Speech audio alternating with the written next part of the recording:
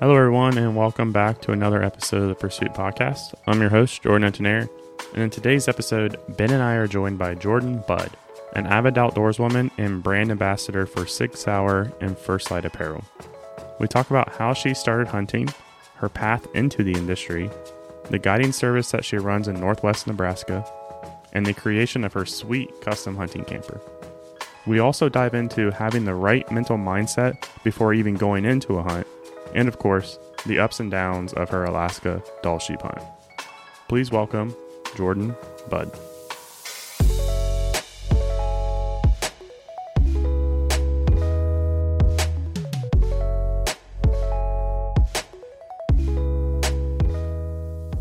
All right, everyone, like I just mentioned in the intro, we are here with Jordan Budd. Ma'am, how are we doing today? Man, doing good. Awesome. Doing good. Getting ready to go on a caribou hunt next week. Yeah. And yeah, it's a lot of stuff. Everything seems to happen last minute. So, what are we doing? Archery or are we doing rifle? That's archery. Yeah, that's an archery hunt, and it's like an only archery hunt. There's no option for rifle, so it's either bow or nothing. Oh, heck yeah. Who did we just talked to? Reese. Yeah, Reese Johnson. He's headed up in, well, probably around the same time, actually. August 10th is what he said he was leaving. Opener, yeah. We leave the 8th. So okay, yeah. Yeah, we'll be open. Yeah. Yeah, he's headed up. I think he's going to do rifle. It's an outfitted service that he's going through. I can't think of the name of the guy that he said, but still, Nice. that'd be a blast for sure. Mm-hmm. Before we get too far in the weeds, let's go ahead and introduce yourself. I know you have a lot of hats, so let's go ahead and introduce yourself and kind of give the audience what all you do. Okay, so originally from Northwest Nebraska, grew up on a cattle ranch, my family's place, so grew up doing the whole ranch deal and still do it now. I just go back and forth. And and then when I was in high school, I started doing some outfitting type stuff on the ranch, so that's still going. It's running water hunting. Like, I've been doing it for quite a while now. It's really ramping up and doing well. And then on the other side of it, also when I was in college, I started getting into media production and just carrying a camera around with me and doing all that stuff. And when I got into college, just started meeting people in the outdoor industry through the outfitting and just, how things work. You don't really understand it, but it seemed to have all came around, met the right people, got a job working in Cody, Wyoming with a gun manufacturer filming their TV show. And I did that for 2 years, contracting, 2 years full time.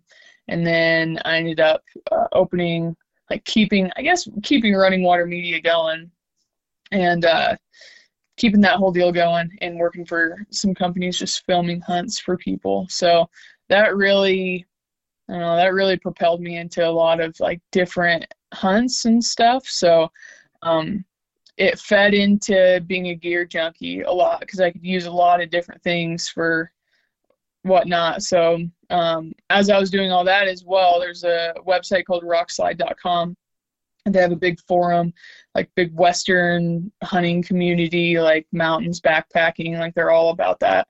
And so I started writing for them, doing gear reviews for them. And then in 2018, I approached them about, I think it was 2018 or 19. I approached them about doing a podcast about gear, just because every podcast does an episode on gear a year maybe before they go, but nobody really has one for the whole thing. So we started that with them and have been doing that for quite a while now. I'll say, yeah, and yeah. I think I was last time I checked, there was a little over 200 episodes, if I'm not mistaken. So Yeah, 200 originals, and then we do that Tipsy Tuesday thing every other week. It's a news deal, so tack on another few for that. Yeah, exactly. And it's cool because I've seen there are a variety of lengths. They're not super long, which is nice. They're easy to consume. I think I've seen some as little as maybe less than 20 minutes. And then some, and as I say, most of them around that 45 to an hour. So we try to keep ourselves around that ballpark too, just because it's quick and easy to consume. It makes it a little bit easier. Yeah, just not do the super long drawn out, all that stuff. I think ours is pretty technical. We usually just get right into it and pump out the info and then say see you later. Yeah. I won't name. There's certain podcasts out there that like the BS for like an hour before they get into the guest, and that's just not who we are. Too. Like we want to make sure that we get right into it and start talking about the person, and then thanks for listening. See you later. So. That's awesome. Yeah, you definitely have a lot of hats, and you just got married this year, so congratulations on that as well. Yeah, congrats. That's awesome. Yeah, I know Jonah, who we had, he was really excited to be able to be there and capture all those memories for you. So that's awesome. Yeah, we had a blast, and Jonah, that guy is just gnarly, anyways, and it works out since you just had him on your podcast. Yeah. Like, he texted me on like a Wednesday morning and said, "Hey man, I'm leaving," or Wednesday afternoon or something. It was like, "Hey, leaving." It was a long ways from Boise, Idaho to like Des Moines, basically. Yeah. And he's like, "Hey man, just leaving." It's like, all right, well, we were on our way up there Thursday, and we were doing something at like 11 o'clock in the morning on Thursday, and he texted me and he's like, "Hey, I'm 2 hours from Boise. Like, where do you want me to go, or should I stay?" And I was like, go to sleep, first of all. Go get a room somewhere and go to sleep. Yeah. Yeah, he cracks me up. So he has a mutual friend that was on our pro staff team, Isaiah Dressback. I'm sure you've seen their videos when he's up here in Ohio. And we had talked to him, and then like him and Casey, like the very next time I saw, they were like, "Oh, we're in Ohio." And it's like, man, like Iowa to Ohio is not like an easy, quick jaunt. It's not like I'm just popping over to Kentucky or something. Like you guys are just like balling around all over the state or all over their country. I mean, heck, what they say, they were in like Arizona and Texas at least a couple times. Yeah, they traveled quite a bit last year. So, but those guys are putting out some really cool content. So it was cool for them to get on, and cool for them to connect us with you too, because it's just a big family. I say it all the time, but it's really funny how small the industry technically is. Like everybody knows everybody, and it makes it so enjoyable to be able to talk to different people across the country. So yeah, for sure. We don't have much mountain hunting over here, obviously, so it's cool to have that connection to bring you on the podcast and talk about some of that stuff. Yeah, because the furthest I've mountain hunted, if you will, would be like hiking Athens and like Wayne, like hills, the Appalachian Hill. Yeah, the West Virginia mountain range, Appalachian mountain range is not comparable. It's still tough, but it's not anything like what they're doing out there. So before we kind of get into that mountain stuff, I wanted to give you the opportunity. Let's dive into a little bit of your outfitted service, because Nebraska is, I think it's kind of, there's always been really good like mule deer conversation in the sandhills and stuff, but I know you do a little bit of whitetail as well. And we can kind of touch on the first light video for that, but kind of give us like a layout of, as guys that are just like Midwestern, over soybean, over corn kind of guys here, what's the challenge that you have with your outfitted service and what you guys got going on there in Western Nebraska? Yeah, so we've got, like, we do the basic, like, turkeys, whitetail. We do have purebred Merriams, which is handy. Yeah. But so we do whitetail and we do mule deer as well, but we're right on the Niobrara River. So it's like, we're mostly whitetail, I would say. Okay. We're like 90% whitetail, maybe 10% mule deer. And honestly, that's even gone downhill since I was in high school. It's just, I don't know, numbers in general just aren't great. And then especially buck numbers, and some of that has to do with Nebraska. Just in the past, this year's going to change, but in the past they've opened pretty much everything up to like, and muzzleloader and archery tags were uncapped.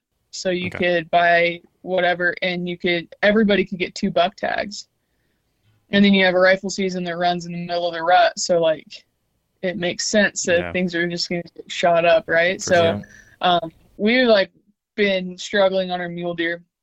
And some of that is just like, we're kind of on the fringes of it anyways. Like whitetail just inhabit the river, much more powerfully. And then they're more aggressive from what I've heard. They're just like more aggressive, as like mule deer just don't really put up with them. They'll just leave. So that's like some of the battles there, but like we have good whitetail hunting for sure.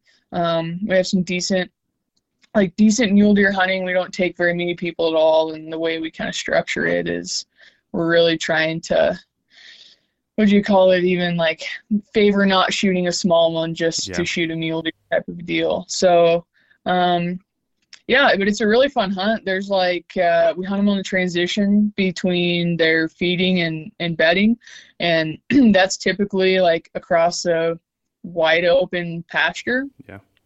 And so like muzzleloader, rifle, or even like hunting with archery equipment, sometimes we can just try to ambush them basically on their way, like in the wide open. And you wouldn't even think that it would work sometimes, but it works pretty good, especially with the gun. But and then archery wise, like we're in the bottom, we've got pine trees. It's kind of like cut up, like not cliffy, but it's a little rougher country and pine trees. And then on the river bottom, we got hardwoods. So we use tree stands a lot and blinds too. Yeah, I was gonna say. And, that was one thing I noticed from like the First Light video, which we had kind of touched on a little bit. That was my first introduction into you and what you have going on. And you think in Nebraska, and somewhat rightfully so, but you just think of like farmland, right? Just flat farmland. I mean, that's just typical what you think of that corner, that section of the state. But like, it was neat to see that you guys were able to get up in the tree and basically hunt them the same way that we would hunt them here in Ohio. There was really no difference. You're looking at a lot of, like you said, transition land or transition areas, or bedding areas or feeding, especially if there's really not much for them to browse on. You're down in those bottoms, you're going to get a lot more, I guess, green up, if you will, and so it gives them the opportunity to be down in there. But yeah, that was a huge thing, for me to take away from it. It's like, oh man, like it isn't just corn, which you get the stigma of being, but that whole like western side of the state is completely different. Yeah, it's interesting. Like we get a lot of guys from back east that come out, and a few of them have said the same thing, that have really got to like step back on some of these big hills and glass a long ways and watch the deer do their thing. They're like, the deer are doing this where we're from also, you just can't see it. And so you can see it from there, which is good and bad. Like they're in the wide open, you can't really, you're pretty limited on where you can put stands. Yeah. Because there's not trees just everywhere. So that's like where some blinds come in, and even then they're just, I don't know, they're just tricky. But it's open country whitetails. It's pretty fun. Oh, for sure. And you can we talked to, I don't know if you're familiar with John Eberhardt.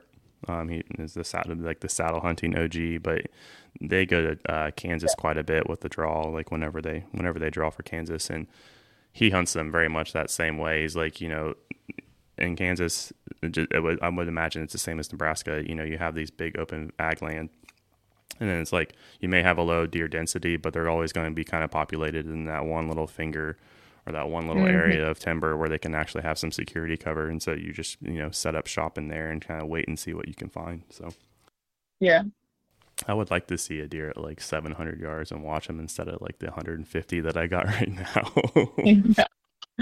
Yeah. My first introduction, like I said, was with the First Light video and Tough. And so that was a really cool video just talking about you and your family history. Can you kind of run us through like what all went behind that? And for those of you who are watching, it's on First Light's channel. Just type in like Jordan Budd Tough, and it's going to be like the first thing you see. But that gives you a really good idea of what she's talking about here. Yeah, so they came out, gosh, I'm trying to even think when that was. It was like 17 or 18. Yeah, it was a couple years ago, yeah. 19, something like that. They came out, like Max Benz is the First Light producer, and he came out and sat in the tree with me for a bit, and we just, I haven't watched it in so long, I almost gotta think about what it was even about, but they basically put a spin on, was my dad in that? Yeah, was he? I think so.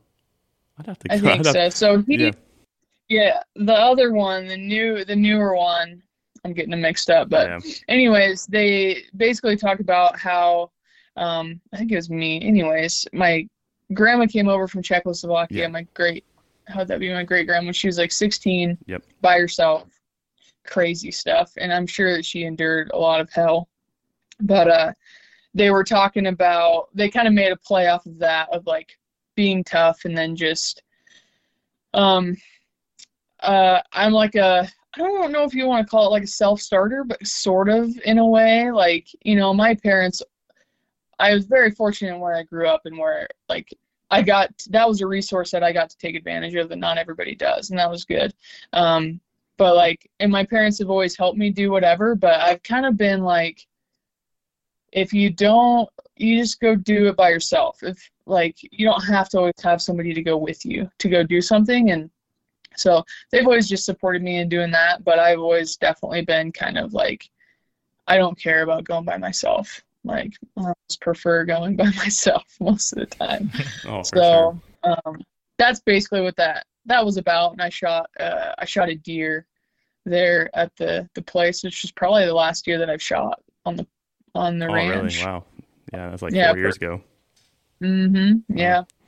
You get back So at it, get you it's another been, one. it's been guiding. Yeah. Yeah, I guess that takes precedent for sure. But no, that Yeah. video was cool. It was like, it had all like the throwback pictures and stuff that they had. And then I remember I can visualize like your great grandma like standing in front of like her like pioneer, like little pioneer house. It was really cool. Just see Yeah. all that, and I would highly recommend it. It was First Light does such an amazing job with like their videos that they pump out and having meaning behind all of them, and that one was no exception. Yeah, they're good. So kind of staying on that line of thinking, or that side of you. I know you have your own YouTube channel as well. You got some awesome content on there as well. So let's go ahead and talk about you. And I know you probably have some stuff on there that you've seen before, Ben. But let's go ahead and talk about your YouTube channel and some of the videos that you create. Yeah, I would say that most of them that I've done are like, I very much do not have a schedule for mine. Like, they do not come out every whatever. Oh, I sure. usually, like, I try to turn them around as quick as I can once we're done with the hunt or once we're done with the season. I try to get them out. But I started probably the first, like, real, if you even call it a series that I did, was in 2018. I filmed all my hunts. I had a lot of hunts that year. I had Wyoming elk where I shot a bull. I had Arizona elk where I shot a bull. Colorado deer, which I didn't shoot a deer.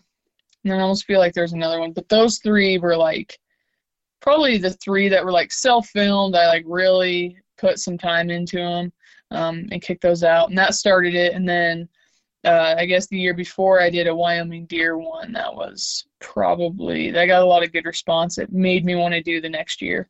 Yeah, and then it just seems like things kind of changed for a couple of years, and I didn't film as much of myself, but I was filming a bunch of other people. I did a couple hunts with Crispy Boots, done quite a few with Rock Slide now, and just doing stuff like that. And those are all out like on their YouTube channel. And then just this last year, we put a few out, and they're kind of funny because we got a puppy. Yep. Little field golden retriever, and we could put her in our backpacks. Yep. And that's basically how we carried her. That was Took her with us. I went down to try to call a bull in, and there were some cows that came out like right behind me, and I could see her out of the corner of my eye with her little head sticking out of the backpack, and she's like, "What the hell is that?" Yeah, there was definitely some cute scenes in there too. Like I remember you. I think you were walking up and you had her like cradled like a baby. Yeah. And you could just see like you're like exhausted. You're like, here, not only am I like backcountry right now, but I'm carrying a 30-pound dog or 40-pound dog, and it's like. Yeah, that same video too. Like we talked about it before, but it had some stuff in there like from the behind the gun video, where like just like showed the snow and everything. Yeah, it did. Yeah, and stuff from my phone, and that was all self footage that I just took from my phone. Oh, that was good. Yeah, that was great. Yeah, and I like there was a scene in there too, I think, where you guys had just set up your tent for like the night, and then like, she was just like, and just like was passing out on like the sleeping pads and stuff, and it's like, well, go ahead and get yourself comfortable. Like we won't have a spot to sleep, but it's okay. Yeah. She's been. Her name is Edna, and she's been a hit. That's awesome. She's not going to get carried around this year, though. No, she's going to have to earn her keep. Yeah, she's going to have to walk herself. That's awesome. You know, another not funny, but another really cool video. So I was like on this like hook, Ben knows, I was like looking at cargo trailers for like I think Greg Farrell kind of like started it off for me with the First Light trailer that those guys are using. And I was like, damn, like I need to get one of those. Like they have the Gambrel like outside and then they're just like hoisting their deer up. And I'm like, those are sweet. And that would be super awesome to have. And then, so I'm searching it and like, it's been a while since I saw the Tough video, and then like you popped up again. I was like, oh shit, like there's Jordan. Like let's watch her stuff. Like I remember seeing her on some of the other stuff. But like, go ahead and like kind of talk about like the rationale behind making that camper because it's pretty sweet. Yeah. So I needed a better way, like a better trailer to pull my side by side around to some of the other hunts that we're doing, and we use it obviously on the ranch all the time and all that. So I was like, well, I could get it. I started looking at like just regular trailers, right? And I'm like, you buy a new one of those and you get one with like dual axle, a little heavier duty type trailer. And you're like about the price of a cargo trailer, just getting a trailer. So we started looking at those and just went down the rabbit hole of YouTube, and I started seeing what some of these people were doing with them. And I'm like, maybe we could make a camper out of it. And then I even looked at, going the next step above and spending a hell of a lot more money and getting like a toy hauler or something like that. But they're really long, like you can't get them very short. And at the time I had like a half ton like gas. I couldn't pull that much. And so I literally just started looking at YouTube videos. I was like, you could do some stuff with that. Like we could make it very basic. So that's basically what we did. Like, once I got it, I ripped the side walls out, or just unscrewed them, I guess, and then insulated it. The floor is still not insulated, but now the ceiling is and all the walls. So it's somewhat insulated. And then I threw some basic like electrical, it's just 12 volt. Got a generator. We've got like a flip up table. I mean, we got a TV and a DVD player in it now, which is pretty sweet. And and then the bed in the back works like off of an E-track system. And then when I'm putting it down to fit the side-by-side in it, the boards fit inside the wheelbase of the side-by-side, so I just drive right over the top of it. And it's pretty tight. It's 14 foot. There are a lot of times I wish I had a 16, but there were, like, earlier this spring when we were taking it out, there was a couple of times where, like, trying to turn around on some roads that were, like, still socked in with snow and stuff we shouldn't even have driven down in the first place. We wouldn't have been able to turn around with even a 16 foot. So sure. That 14, like, you can take it back on some places and, like, get you pretty, close to some areas. There's some of those, like, big campers that, like, good luck. You got to stay way out from where you even want to be because you can't get it there. So that was the basics behind it. We've got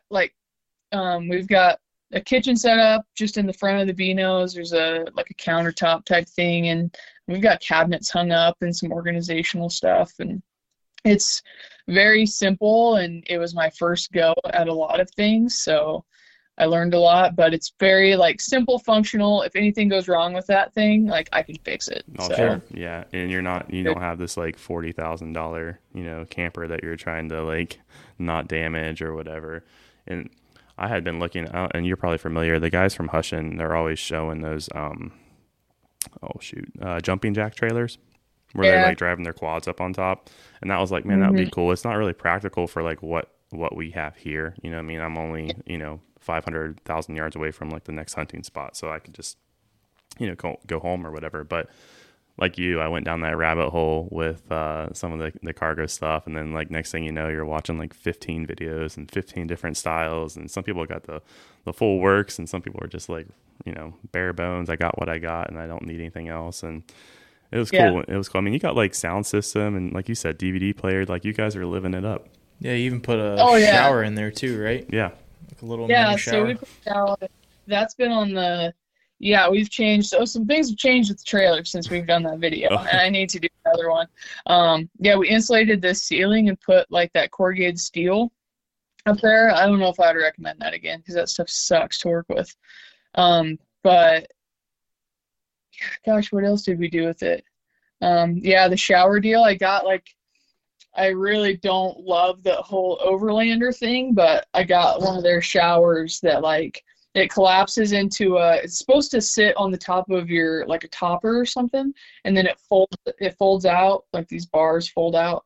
I put that in there and we used it, and it's like we need to make some adjustments on it and customize it a little bit to fit like our shower pan, which the shower pan is a freaking cement tub mixer. Yeah. Or a mixing tub that I just drilled a hole and put a drain in. Heck yeah. It's very like it's not a lot of options for people that want to put showers and trailers like that. But Gets the job done though. Just make it up, yeah. And it's like you have this trailer anyways. When you unload the side by side, like I don't want to have to put up a tent next to it and sleep in like a tent that's like flapping all night. That sucks. Yeah.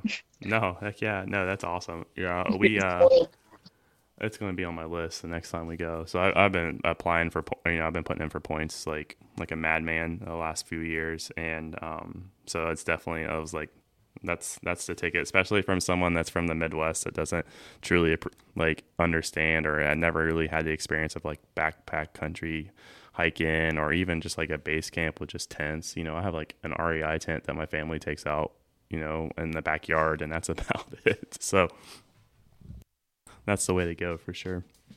Yeah, it's a good system. All right, everyone, we hope you're enjoying the conversation with Jordan so far, but we need to take a quick break to give you the details on the Teach and Train event that we're co-hosting with Tethered this weekend. The event will be held inside our Hebron location this Saturday, August 27th from 10 a.m. to 4 p.m. It's 100% free to attend, but our goal is just to simply teach the hunting community about the benefits of saddle hunting.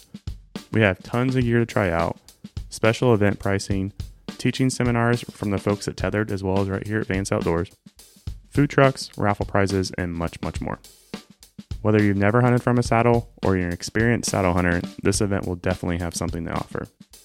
For more information about the event, keep an eye on our social media channels as well as our website, vanceoutdoors.com. Thanks, guys, and we look forward to seeing you there.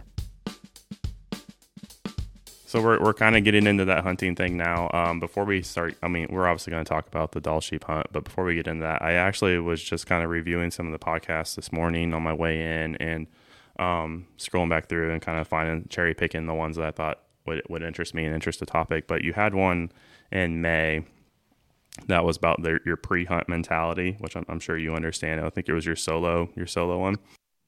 Yeah, a little ranty. It was a little rant. No, it wasn't ranty. I'm just kidding. But no, it was good.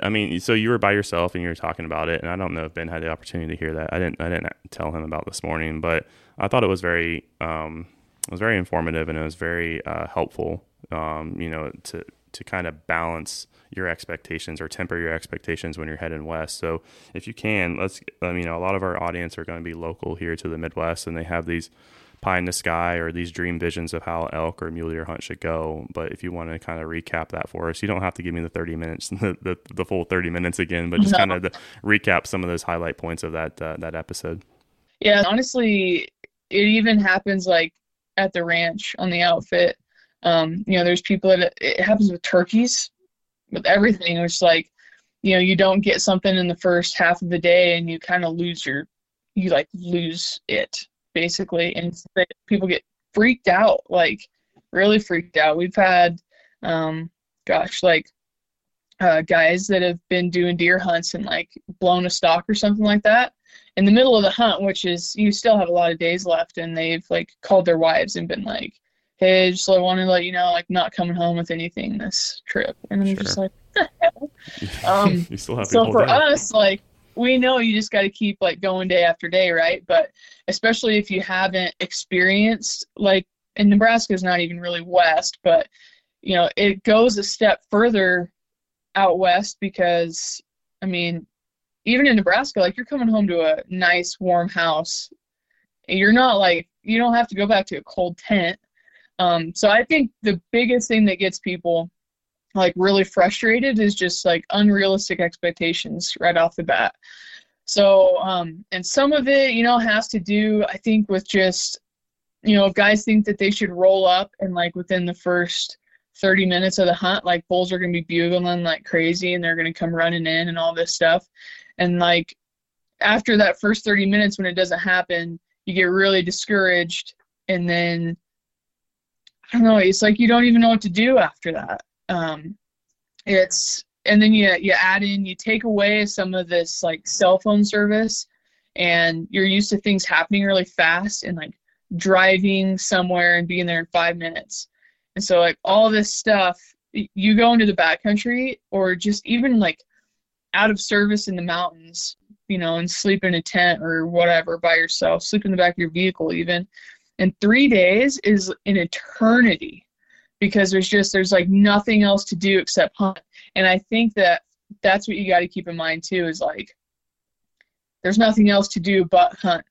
So just like go pick something and go sit on the top of a hill and just like sit there for a couple hours and see what happens and get comfortable with it. So that is like, I think that's a big expectation, is you just think things are going to happen really fast and you're going to see animals a lot and it's not going to be difficult type of a deal. So, but then on the other side of it, from that is just like the animal size expectation, which is like definitely a thing. For sure. You know, and so that whole podcast I did on the expectations, I almost have to listen to it again and remember what I was talking about. But I talked about it like you have, like on a soundboard, you have sliders for like your bass, your treble, and your mids. So those all have to be balanced to make a song sound good, right? So everything kind of has to be balanced. Like if like your whole deal is you want to backpack into an area, and there's a lot of guys that are backpack or bust. If you want to backpack into an area, then like some other things are probably, if you want to shoot something, especially of size, you gotta like have a different hunt tactic or like do something a little different. I don't know if that makes sense. No, yeah. It's like a lot of people are backpacker bust, or they're like set on one thing. Like, I'm only going to spot and stalk. I'm not going to do anything else. Well, it's just like not really the way it works. Yeah. Most of the time. I think you had a good example on there, and it's fresh in my mind because I just listened to it like 4 hours ago. But I think it was like you have those guys that are like everything's cranked to 100, right? So like you want to backpack in 5 miles, you want to shoot a bull that's over 300 inches, you're not going to shoot anything else, and it's like you got to like kind of temper your expectation. Oh, you know, not only do you want to shoot a bull 300, but you want to shoot it under 40 yards away. Like, not all that stuff is realistic at one time. So if you want to shoot a 300, you may have to give up some of this stuff. Or if you want to backpack in, you may have to temper your expectation on shooting, you know, a world-class bull. So it's that's kind of what I took away from it too. And it's funny that you mentioned, like, you know, the guys just like going there and blowing, you know, you blow a stock and then you're like kind of done, you know. And even for us here, like trying to relate it to the Midwestern guy, you know, beginning of turkey season, we can hunt until noon, you know. And so this year we got on birds, they're, you know, firing off, you know, right off the roost, and it's like, okay, cool, it's going to happen, right? And then, you know, come noon, you still haven't got anything done. You're just like, and as you know, like turkey season is like, it's an early morning that next morning to get back up and get back after it. Like, you can't stop. Mm-hmm. And excuse me. But we had Sam Davis on. I don't know if you're familiar with Sam, but he lives in Sheridan. I know. Yeah, he's, dude, I want to talk about a stone cold killer. That guy is, he's the coolest dude ever. I'm so glad we got a chance to talk to him. But, you know, we were kind of talking to him about, I mean, he's a really good spot and stock guy. And he shoots a lot of nice deer and a lot of nice goats. And he was like, you're here, like, you have like 13 hours to hunt goats. So like, if you blow a stock, like, whatever, like, find the next one, like, go another mile away. Like, you can't get discouraged because you may be on a stock for 2 hours by the time that you can get a decent shot, and then you blow it. And he's like, you just got to keep hunting. You have 13 hours a day to keep going. And so I think that's very important for people to realize that not every hunt out west is a Steve Rinella hunt where it's like perfectly set up, or it's not a, you know, name your TV show, right? Like, not TV romanticizes that really heavy, and they should, because it's an awesome opportunity, but you have to really temper like your expectations as just like a normal dude, Also, if it's your first time never stalking an animal, Yeah. you have to expect that you're going to mess up. Yeah. You know, it's it's part of the game. Like, you know, I've sat in a tree stand my hunting career, and that's it. Like, I'm not going to be great trying to stalk in on a mule deer from, 300 yards away. Like, it's just, you just got to know that that's not how you are. So, Yeah. And that's just the game, right? Yeah. Like, the most experienced people, like Sam, he has days where he goes goose eggs, Yep. like all the time, where he doesn't even see anything. I'm the same way. Like, everybody I know is the same way. And you start, we'll get some questions and stuff sometimes. They're like, yeah, I went and did this, and I did it for 2 days, and I didn't see anything. Like, I don't know, like, kind of pissed off, like mad, like they didn't get what they came for. And I'm like, me too. You gotta like adjust and shift areas and all that. Yeah, we're in the midst of scouting right now in a new area, and it's been a lot of gas money and time is what it's been, and that's just what it is. Like, it's just what it is. I don't know. For sure. Yeah, I have some nice deer in the farm that I have permission on, and I should have been just like every day. I'm like, hey, check it out, and it's like come time for the hunt, like I may not get a single one of them. You know what I mean? So you just gotta temper it. So we're kind of gearing up towards some of your Alaska stuff. I know we're going to talk about the Dall sheep thing, but before we get into that, I wanted to kind of give the listeners kind of a rundown. I know you had a really long, lengthy video in detail about like the gear that you're taking, but kind of like the process of like before the flight there and before the hunt, like, so kind of gearing up towards the actual hunt, because the actual hunt itself is super cool, but all the work that went beforehand. I mentioned that was through SIG, right? So it was something that you had set up through SIG. Yeah. Yep, that was promoting the new cross rifle. Yep. That just came out, and the versatility of it, which is pretty crazy. It's nuts on that. But yeah, it was a ton of logistical stuff, and I'm in the middle of it currently, doing the same logistical stuff, just for a different hunt. But yeah, logistics all the way down to like still trying to be economical as you can, and like you don't want to pack a lot of bags to get a ton of like baggage, and especially overage fees, but you want to be able to pack all your stuff as efficiently as possible. So yeah, I've got bow cases and bags and stuff, and I'm trying to fit everything in 2 bags in a bow case. That's my goal, is to do 2 bags in a bow case. We'll see if I get to it. But that's basically what that trip was too. It was like a lot of logistics, and just especially like that hunt, it was 10 days with everything on your back. That's like can get pretty heavy. So you want to, there's some things like extra that you should make sure you have, because it is such a long hunt. But because it is such a long hunt, you want to narrow, like you want to cut down as much as you can. So there was a lot of that going on, like packing, repacking, weighing bags, and figuring out if I wanted to carry that or not, or take it with me. So that was a lot of the pre-hunt stuff. Was like, it was purely logistics, and just trying to, especially like we went with quite a few people. I had Jonah with me, was my camera guy. And then, then we had, Daniel was the other hunter on it. We didn't hunt together. We split up, but he had a camera guy, and then an extra from SIG with him. So just getting up there's quite a few of us, and just trying to make sure. And that time of year in Fairbanks, like, you can't just find a hotel when you get there. You got to make sure you're booked ahead.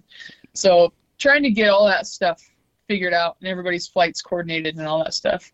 Definitely challenging. That's a pretty big part of it too, and it does get challenging when you start looking at times of when your charter leaves to when you leave, and how you're going to get around town and all that stuff. Yeah, and I mentioned that we had talked to Reese Johnson. His episode will air, next week, but it won't really matter when yours. Timing's off, but and like I said, he's going to the caribou hunt with a rifle, and it's like, you know, I got 5 flights before I get to where I'm going to be. It's just like you got the challenge of navigating all those logistics. So if you see Jordan in the airport and she's got like all of her base layers and all of her jackets on, she didn't get it to fit in 2 bags in a bow case. So. Yeah, exactly. And then you add that into it, like getting things up there on the airlines isn't such a big deal, but and you start getting into like little 206s and Super Cubs and stuff like that. We have for this one, we have a 50-pound weight limit, which we get a little fudge time. We get a little room on because we have to have a complete other flight in general for all the camera stuff. Yeah. So that's going to be like gives us a little bit of wiggle room, but still like 50 pounds is not that much. And then you got to figure out like you can't fit a big ass bow case in a Super Cub. Like not gonna happen. No, not at all. So, now is that another First Light SIG hunt, or is that just one that you have on for yourself? Actually, that's gonna be a meat eater hunt for Giannis's On the Hunt. Perfect. YouTube series. So that's awesome. That's what that one will be for. Yeah. Yeah, I like those little mini series that those guys are doing. Mm-hmm. That's really cool. Yeah. And you don't realize it, but Yanni is a really tall individual. He's very tall. I saw them. What did they do? The Meat Eater live tour when they were like going through, and I went up to Cleveland and I did like the whole VIP experience and stuff with those guys, so I could do like the meet and greet. This was probably 4 years ago, I want to say 2018, and like we like bumped into each other as they were leaving in the hotel, and I'm like, dude, like I'm 6'1", and he made me feel small, and I was like, oh my gosh, man, like, but they were super down to earth, like they were literally like on their way out, and he like sat and talked to me for a couple minutes, and it was like, sweet, and it's just like, what more could you ask for? But you did mention Daniel. How was it like shooting with like the goat of 3-gun? Like, was there any pressure there to? Yeah, Daniel Horner. I've been around Daniel a lot before, so we're pretty familiar with each other. But the thing about Daniel is he's like, if you have a question about anything, like he will sit down and run through it with you, and not make you feel like an idiot. And I think he's just like the greatest little guy ever. Just, you know, from obviously he's very good at his like discipline and what he does. He's very good at that, but he's also very good at teaching that. Yeah. And you know, helping you improve improve your grip, improve your stance, and like how you're shooting when you're laying prone, and he does all that stuff with you and just puts it in very much like simple layman's terms. And it's, he's the best. And he's just like a beast on the mountain. I wish I could have got it on his hunt, but we ended up killing a ram about at the same time. That's in awesome. Different locations. That's awesome. We just picked up his M400 competition rifle. Yeah. Did we get any back there yet? I know I did like the promo for it. I think we have at least one or two. And it's sweet. It's a sweet little rifle for sure. Yeah. One of our gun buyer here at Advance, he also shoots competitively on like the pistol side for Infinity. Yeah. Infinity. Yeah. And he knows all those guys, and you know, Daniel and Lena and the whole crew. So that's it would be interesting. I think I would be a little bit intimidating trying to shoot in front of him, but you know, it is what it is. Yeah, no, he's just a dude. Yep. That likes to help people, so it's good. That's awesome. How did you, I know we talked about it a little bit, but how did you like that cross? I know we carry them here as well, but I think it's a super cool rifle for sure. Yeah. Do you guys notice my cross was a little bit different? I don't know if I did. I'll just let you go look at that. I'll have to go back. I'm going to go grab one now in the warehouse and come back and watch the video and just be like... He's like, oh, that's not exactly the same. So yeah, I was just shooting a cross, it would be a new little rendition of the cross. It'll be coming out sometime. I don't know when. The supply chain and things have been so for sure crazy. Yeah. So, but just that cross in general, last year would have been my 3rd year shooting it. This will be my 4th. And you know, it is just, for like an out of the box rifle, you know, just when you buy right off the shelf, like that 6.5 is what I've shot the most. I've shot the 308 a little bit, shot the 277 a little bit, in the very early stages of the cross, but been shooting the 6.5 a lot, and especially with SIG's like Elite Hunter ammunition, like Daniel will tell you too, like he's ran the most. I'm more of like, I would call myself, I really like testing gear, but like I'm more of like an end user on rifles, especially. Daniel really gets into the nitty gritty and tests everything, but he's like, the tolerances that they have on that 6.5 ammo coming out of the factory is like really tight and it's really good. So, and like my 6.5s have shot extremely well. And then just the versatility of being able to, fold the stock, which obviously isn't anything like super new, but that is really awesome. The thing that I think people like the most, or when I talk to them about it, like they're really interested in, is being able to change calibers. And they'll get to a point where they're selling more barrels and being able to do that stuff. But basically what you can do is you buy a rifle, you get it in the 308, 6.5 Creedmoor, or hopefully eventually the 277. And there's more calibers going to be coming out, but if you want to have that one rifle and you want to have a 308 barrel and you want to have a 6.5 Creedmoor barrel, basically you can change out the bolt face on the bolt, which is really easy. And then you basically screw a barrel off and you screw the new barrel on, and you can change calibers with the same rifle.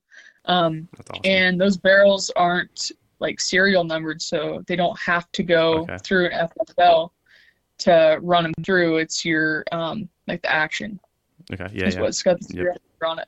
So that's super versatile, especially for somebody that doesn't want a bunch of different rifles. They want different calibers for different applications, but they don't want to have a bunch of rifles, don't have the storage for it or whatever. And yeah, it's just a super versatile little guy. Yeah. I like it.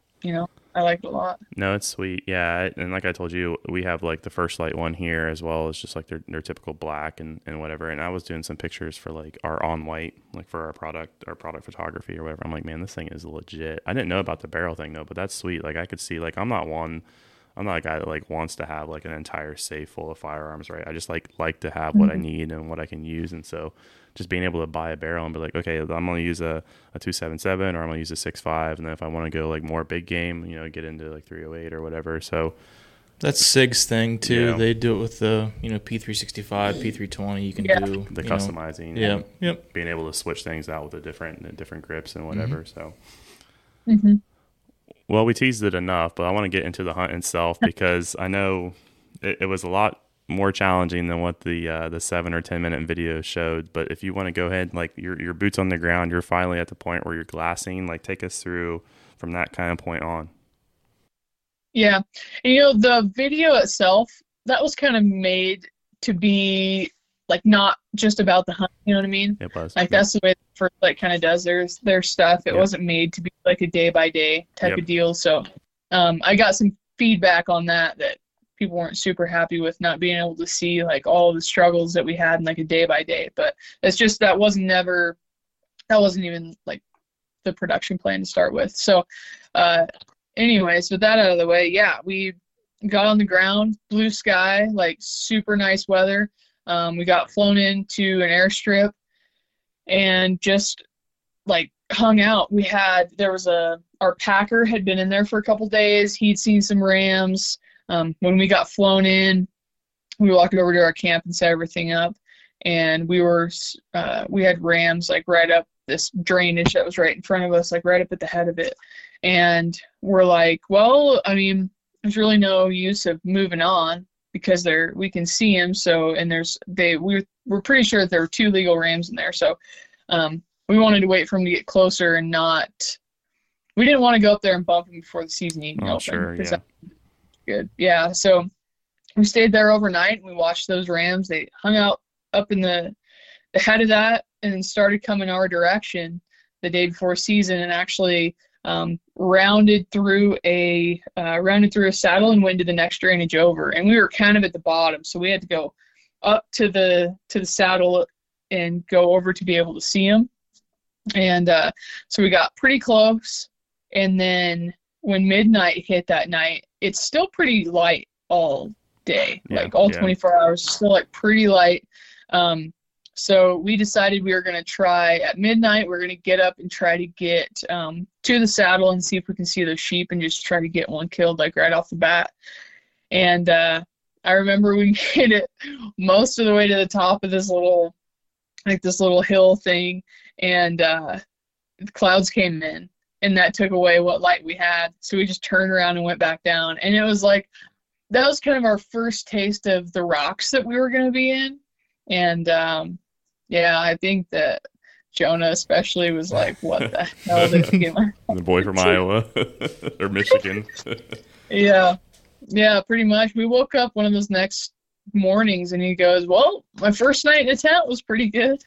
Yeah, we ragged on him a little bit, or his friends were ragging on him because he like did like no physical preparedness for that. Like he was just like, everyone was ragging on me because I'm just like, well, here I am, I'm in Alaska, because I was asking him about like, you know, getting acclimated with the altitude and like, did he have any problems with that? He's like, well, luckily we didn't do a lot of moving.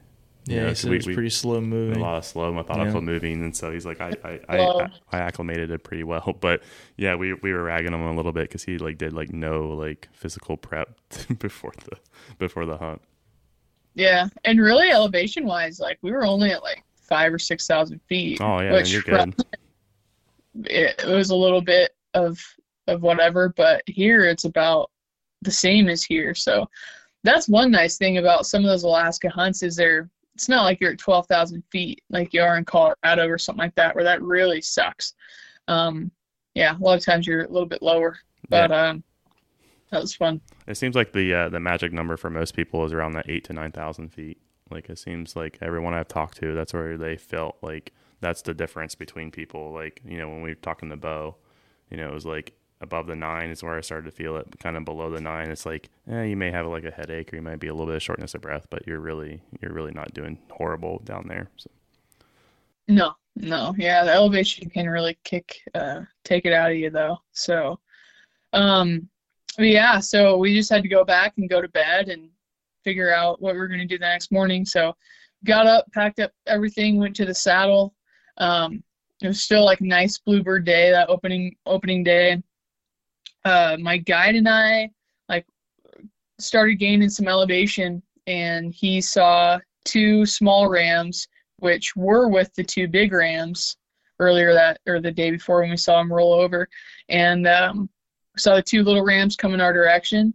We dropped down through the saddle, picked Jonah and our packer up, and like started heading towards those sheep, made a little bit of a stalk, and I got set up I think I was at like 300 yards, and those little rams were out in front of us and bedded for 45 minutes or so, and the big ones never showed. We never could figure out where the heck they went, so they wrapped around the hill, and we got some elevation, got on a ridge that was like a spine to like the main ridge that split the whole mountain range, and we got on that little spine, and we're like, all right, well, in the morning, we'll just make our way along that, get to the big ridge, and we'll hunt our way the entire time. And then the weather went to hell pretty fast. And, the next morning we woke up, and I think we didn't leave the tent till probably 5, 6 o'clock at night, maybe even 7. And we just laid there in the tent, listened to it rain, and the wind was blowing like hell, and I remember that was kind of our first taste. I remember in the video you were like, well, I now know what it feels like to be a crazy person, like sitting and just listening to your tent flop around for hours on end and not being able to do anything. Yeah. Well, you talk about me, like I'm kind of antisocial anyways, and I had an inReach and a sat phone that I could call home with. Jonah didn't have anything, and he's a social. He's over there like, Jordan. He was. Yeah. That's awesome. Well, like you said, the video wasn't necessarily about the struggle and the day to day and just like being a quote unquote hunting video, but I know it had a lot of connection with your dad. And I think that's what made it really special. And going back to the way that they produce these films is like Max does a very good job at trying to elicit emotion people. And let's get to the point. I know you had, I mean, you know what moment I'm getting ready to touch, but you had a very touching moment when the hunt actually came, you know, to the point where you had the shot. So let's kind of run through the shot and your post shot and the emotion that was captured in the video. Yeah, I don't want to drag it out too much, but the rest of the hunt was just basically a fight with weather, a big fight with weather. And there's something that happened too that was like never even discussed. I don't even know if Jonah discussed it or not, but it had snowed the night before. We had made it to this ridge where we had seen some sheep, and there was fog and snow and stuff moving in and out. And way across the drainage, like on another mountain, basically, we saw 4 rams bedded. And it was so far, I mean, it was like 3 miles. You couldn't really tell what they were, but the guide could see like a bit of mass coming down to here, which usually you can imagine what tips out. So he's probably that. So the plane was supposed to pick us up on Friday morning. This was Wednesday afternoon. And we were a ways from the airstrip, sorry. So we were a ways from the airstrip, and we're just like, okay, we have to make a decision here. Like, at one of these points, we're gonna have to pull the plug, and we're gonna have to walk back to the airstrip, and we're done hunting. So where we were was kind of in sheep country, but we could see these other rams on the other side of the drainage. So the guide was basically, it was in the afternoon, and the guide was like, all right, we had kind of a one-on-one, and it was like, we have to have a game plan here. Like he said, I think we can make it to him. I don't know. We're gonna have to go back down through the brush line and cross this big drainage. And he's like, I don't know if we can make it in time, but we can try. Or we're already in sheep country. We can just keep making our way through these other things and be able to maybe get on a sheep. And I told him, I was like, if you think we can make it, I would rather go after the ones that we can see instead of the ones that might be here, like an easy route, you know? And he's like, F it, let's go. Like, we've slept enough the last 8 days for like a year. So yeah. Like, let's get it and go. So we left that ridge at 5 o'clock in the afternoon. We made our way down, kept an eye on the sheep the whole time. They stayed bedded. Made our way through the brush line, went back up through the brush line, which is like it sucks. Like, you're going through alders, and there's like bears there too, and You're in the dark, like fumbling around with stuff. It was not easy, but at 1 o'clock in the morning, we were like 1,000 yards underneath the sheep, and we had just broke through the brush line, and we're on this little hill, and the sheep were bedded like 1,000 yards above us, and they were all still there. And so we were like, all right, we just need to like hang out and try to sleep a little bit. Well, it had been so cold and like rainy and snowy and nasty, and that everything was melting. It was our first clear night, and it was freaking cold. And we were on this hillside like this, and we just pulled our sleeping bags out and wrapped ourselves up in them and was like trying to sleep, which didn't really happen. You know, we didn't have pads out or anything, so it was super cold. And all of us woke up the next morning like freaking frozen. Like, our guide was running up and down the hill trying to get warmed up. Jonah was running up and down the hill trying to get warmed up. Yeah, everybody was trying to thaw out, but the sheep were still there.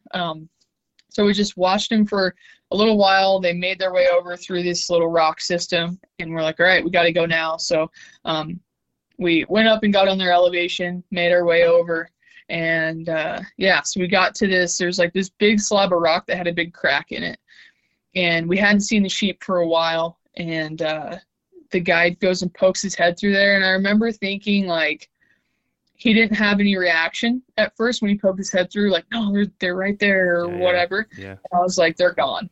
Like, we're screwed. Yeah. And about that time, he goes, he's like, they're close. They're like 100 yards. And I was not expecting him to be that close. So they were at 100 yards. Jonah, like, kind of gets over on him with the camera, and he looks at me with huge eyes, and he's just like, they're like right there. And so I like creep up through the rocks and get my rifle set up, and they're in a line walking away from me. and kind of jumping across the rocks, and not like running, but they knew something was a little weird. And I was on the sheep. I thought it was going to be the back one that I was going to shoot, which he would have been legal anyways. But the guy's like, calm down, like, give me time to just make sure you get the right one that you want. And it was like one of them that was in the middle. I think it was second from the back. And I just stayed on him, and the guide was like 150, 170, 175, 190, 200. And they didn't have that much further to go to get out of there. And finally, at like 2:30, he stopped and was like quartering away to us. And I was like, dude, I'm going to shoot him. And he's like, all right, go ahead. So I shot him, and it hit him like, behind the last rib, and went up through like his brisket. And he was like kind of stepping around, and I went to shoot him. I shot another time, and I didn't hold. I didn't dial. I was holding my mills, and I just didn't hold mills because I was like a little amped. Must have been. Yeah. So I missed right under him, and then I figured out what I did, and I shot him again, and that was the end of it. But yeah, it was like, especially what had happened the previous, like walking all night to get to him, and like that was just it was hell. Yeah. Yeah, that was like, I remember the weight off of our shoulders, all of our shoulders. I mean, my Sure. shoulders probably especially, but just being like, holy shit, we did it. And then I was like, I don't think I'd have it any other way. Like it would, Yeah. I mean, it wouldn't have been as cool of a story as if we would have shot him the first day in the South. For sure. You It's, know?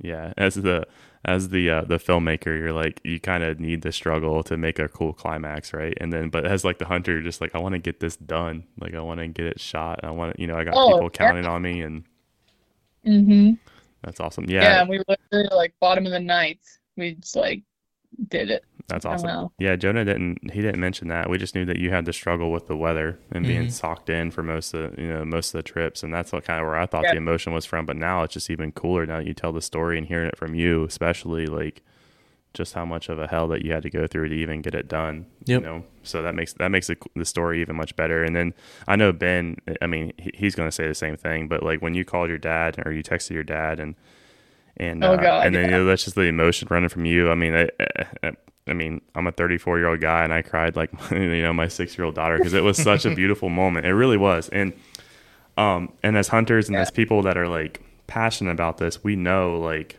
how much adrenaline you had, and just like the dump, and just like all the extra emotion, all the extra baggage that you had, and so it just made it so much more special. It's crazy.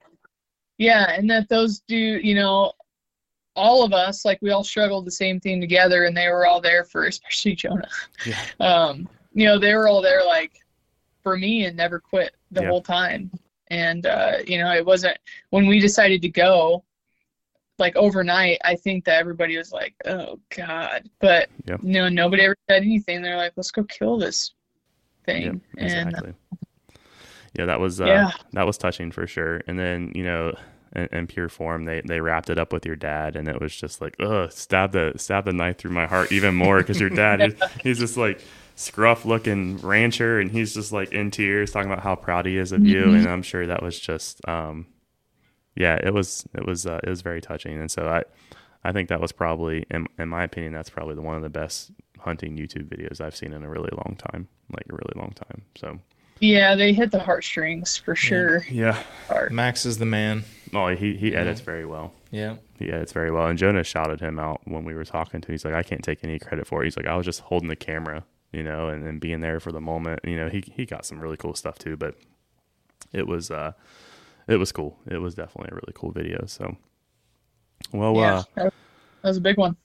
We've been going on for about an hour now. I'll let you wrap it up. I don't want to keep you too long, especially as you're prepping for that caribou hunt. You got some packing to do. So go ahead and let's promote yourself and where people can find you. Of course, like always, we'll put all this information in the show notes and all that. But where can people find you if they want to go check you out? I think probably Instagram is the best place, just at jordan.budd, BUDD on the Instagram. And then if you just go to YouTube and type my name in, I think all the videos come up. So it should take you to the channel. And we're going to, hopefully I've been filming some of our scouting stuff this year. So hopefully we'll have some more videos coming in for too much longer. And Yeah. Awesome. Well, Jordan, it's been a pleasure talking to you. I know we both were really looking forward to it, and best of luck with the caribou hunt. And we definitely look forward to continuing our relationship and maybe touching back base with you not before too long. Yeah, absolutely. Thanks for having me on. All right, everyone, that is all we have for you today. We hope you enjoyed that conversation with Jordan. What an incredible experience and a memory that I'm sure she'll have for a lifetime. As always, we appreciate you listening. Please give us a rating and share this episode with a friend. And until next time, enjoy the pursuit.